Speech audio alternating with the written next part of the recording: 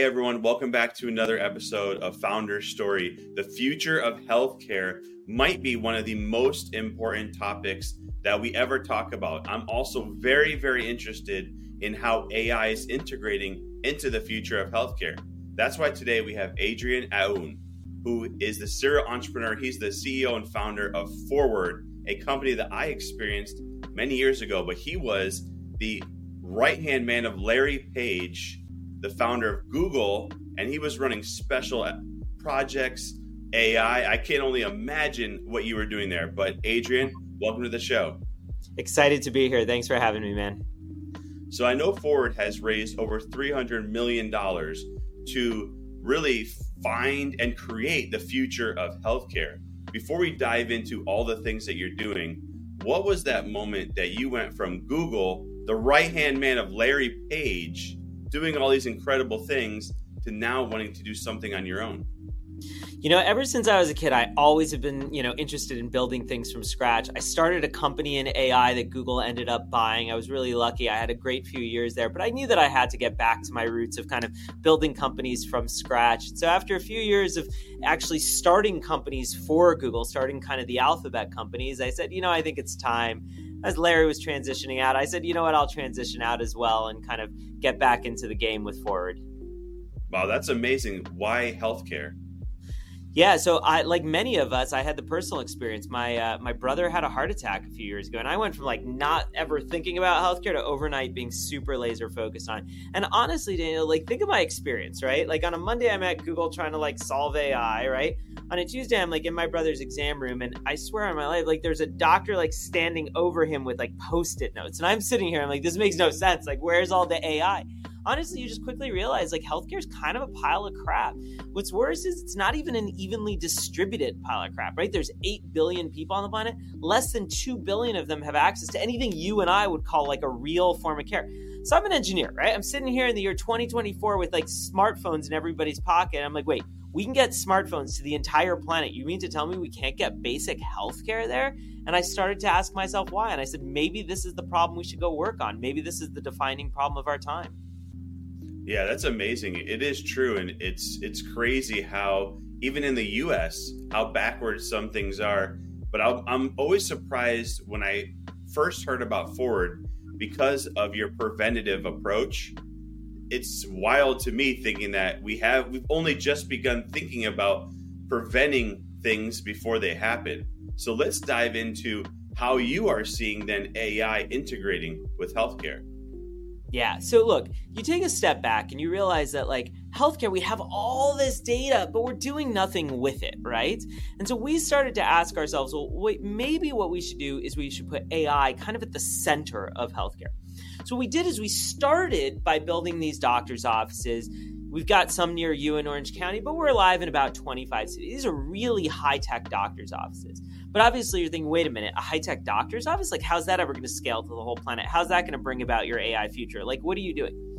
But think about what we're doing. Every day we watch what's happening inside of our clinic. So you come in, you sit in the exam chair, you talk to your doctor about the flu. I go, wait a minute, why'd he even come in? Let's just build that into the mobile app. Next guy talks to the doctor about skin issues, we build a skin scanner. Talk to your doctor about heart issues, we build a body scanner. And you get it. Slowly but surely, we've been migrating every single thing from kind of doctor and nurse to hardware and software. At the limit, what you realize is we're only building hardware and software. We don't even believe a doctor's office should exist. And that's kind of the phase we're in now. So we've started rolling out our kind of next generation product, what we call the Forward Care Pod. It's awesome. It's kind of this futuristic kind of pod cube looking thing. You walk into it. It's fully powered by kind of LLMs and AI. It's pretty cool. You walk up to it and immediately it's hello, Daniel, welcome to Forward. Please step inside. You walk inside. It's got a whole bunch of apps that you can play with. You choose something like, the body scan app. It'll spin you in a circle, take a whole bunch of readings, show you the results on the screen, explain them to you, then give you any sort of treatment you need. You choose something like the heart health app. It actually opens a tray, hands you a sensor, again, takes your readings, explains them to you, gives you your treatment. And we're now expanding this so you can do all sorts of things in there. You can literally do everything from drawing your own blood to skin scanning to sequencing your DNA, all this sort of stuff right there in the CarePod, right on demand, all AI powered for you. When I first saw this, I thought this is far into the future, but I didn't realize you have them open currently right now. That's right. That's right. Well, sometimes you have to create the future, not just wait for it to happen. You know what I mean? So yeah, we've started rolling them out. We've got tons and tons launching all over the country as we speak right now. So it's a pretty exciting time for us. I think we're turning live one every kind of couple weeks or so. That's amazing. So I think you've coined the term the world's first AI doctor's office. We have. Again, the idea is pretty simple, right? Like, just think of what if you wanted to go train a self-driving car. Well, what do, right? Well, look at what Elon does. You start by looking at what the drivers are doing, and you try and copy it into the car, and then you put 1 million cars on the road, and every day you say, "Can I just make this a little better and a little better?" And this is your moment to move forward and make progress. It's time to see where an education can take you. For over 130 years, Strayer University has been at the forefront of change, offering programs that help students like you get ahead and stay ahead, so you can keep striving. Visit strayer.edu to learn more. Strayer University, certified to operate in Virginia by CHEV. You start working your way up kind of the stack. Well, for us, it's the same thing. We have I think over 100 doctors at Ford right now, and we're just letting our system kind of learn from the doctors. Hey, you did that? Okay, we can go ahead and kind of replicate that and carry that care out. But now we're starting to kind of be at the beginning of, well, maybe the AI should be suggesting things. Maybe it can kind of take us to the next level, kind of discover its own science. That's the world that we want to get to. We know that world's not here today, but we know we can build that world if we try really hard. So are you finding that people are receptive to it? Are they concerned by it? Are they thinking, oh, wait, where's all the staff? Like, what are you finding that people are, what's their perception about this before and then after they experience it? I mean, I'll tell you, you can go watch the videos online. I'd encourage you to. It looks pretty, honestly, those videos do not do justice. You go walk through one of these things, you're going to be like, that is so. But think about it this way, right? Like in the world of healthcare, they're like, what are you talking about? You put a screen on the wall, you show them their body and all the data is overlaid on top. But in the world of like just being a normal consumer, you're like, yeah, we did that at McDonald's like 10 years ago. You know what I mean? Like we're used to technology, right? We all walk around with these little 4-inch pieces of glass called smartphones. At this point, I think healthcare is like the only industry in our lives that hasn't for some reason been hit by technology. So it's not so much that we're building the future. Sometimes I feel like we're just bringing healthcare from the 1800s back into, the present day. I mean, yeah, if you ask anyone under the age of 30, like they live and breathe by their phone no matter what. And then everyone else is already, keeping up. Everyone's on social media 24/7. I mean, doesn't matter if you're like 99 years old. So totally. I am curious though, around what you're seeing when it comes to, is this more of like a preventative thing or is this finding things in the moment? Like what's the all of the above? I mean, the goal is that you prevent everything. So we try to put as much as possible into prevention. We sequence your DNA, we process your blood. We're looking at trying to predict like what are the cancers that might kind of affect you, not just tomorrow, not just a year from now, but maybe 10 years from now, 20 years from now. Because the best time to solve these problems is today. We've got all sorts of preventive plans from everything around, the longevity sort of world to weight loss to diabetes management. All of these are just in service of helping you live a happier, longer life and not sitting there waiting for kind of the anvil to drop on you and, oh my God, I just found out that I have something. Let's go ahead and deal with it before it gets here. Are there any tools that you have, or are you linking it to anything like the phone or watch or any wearables that people can then take that information and then continually check the progress of their health? Yeah, that's right. They're in the pod or not? Yeah, that's right. So we connect live to all sorts of wearables. So anything that your phone connects to, odds are we connect up to it automatically, right? From your Oura Ring to your 8 sleep bed to maybe you've got a continuous glucose monitor, you've got a scale at home, all that sort of stuff.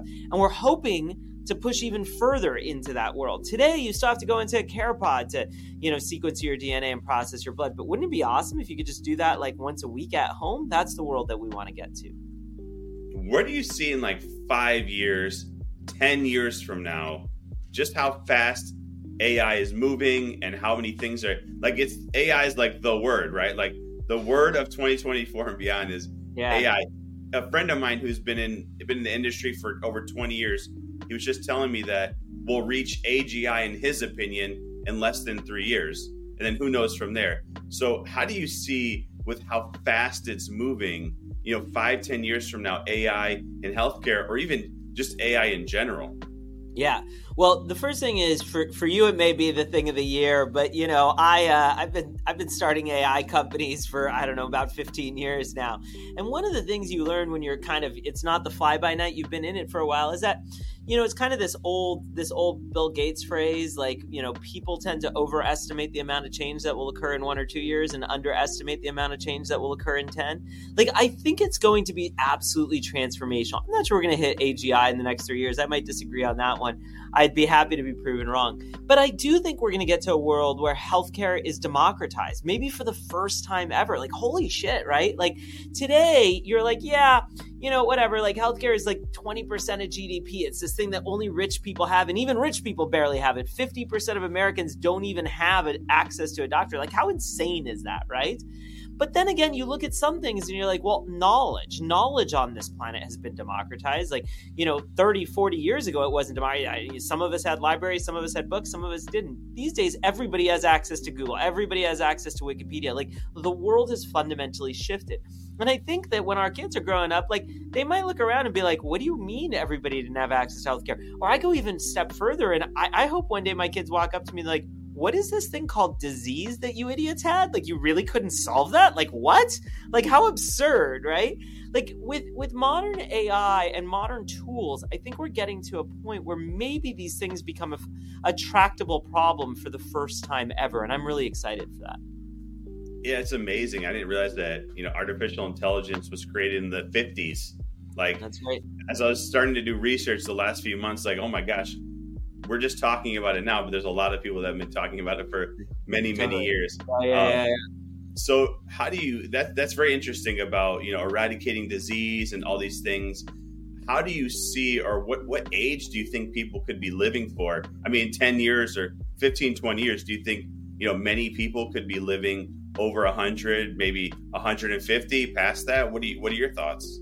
I just think it's funny that we look at 100 and 150 as big numbers, right? Like, if I look back 5,500 years ago and I looked at transportation, well, back then we'd walk around on our own 2 feet. We'd walk 5 miles. Today we have people being like, we're going to go to Mars 125 million miles away. Okay, look at the improvement in just 5,500 years, right? We regularly got on planes. We regularly go to outer space. Like, holy shit.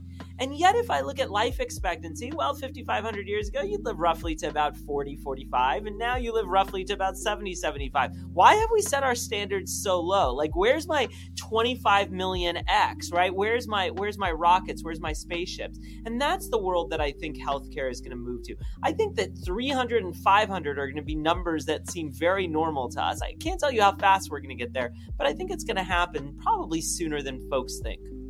That's amazing. I can only imagine living at 300. Just the things that you'll see in your lifetime, it must be like mind-blowing. Our mind probably at this point can't keep up, but hey, I mean, there's Neuralink and other things, and who knows, there's Forward, there's care pods. Like, if we can eradicate all these things and a lot of the pain points of being a human, I mean, how much more of an incredible life that we could have. But Adrian, if people want to find out more information, they want to visit a care pod, they want to visit Forward, GoForward.com. GoForward.com. Visit it, or find me on LinkedIn. Shoot me a message. I'm always happy to reply to anybody. Well, Adrian, this has been amazing. I mean, my mind is blown right now. I need to go visit a care pod. I have not been yet, so I can't wait to go. But I'm like, living to 300. Wow. But Adrian, thanks again for being on the show. Excited to be here. Thanks for having me. Have a good one, Dan.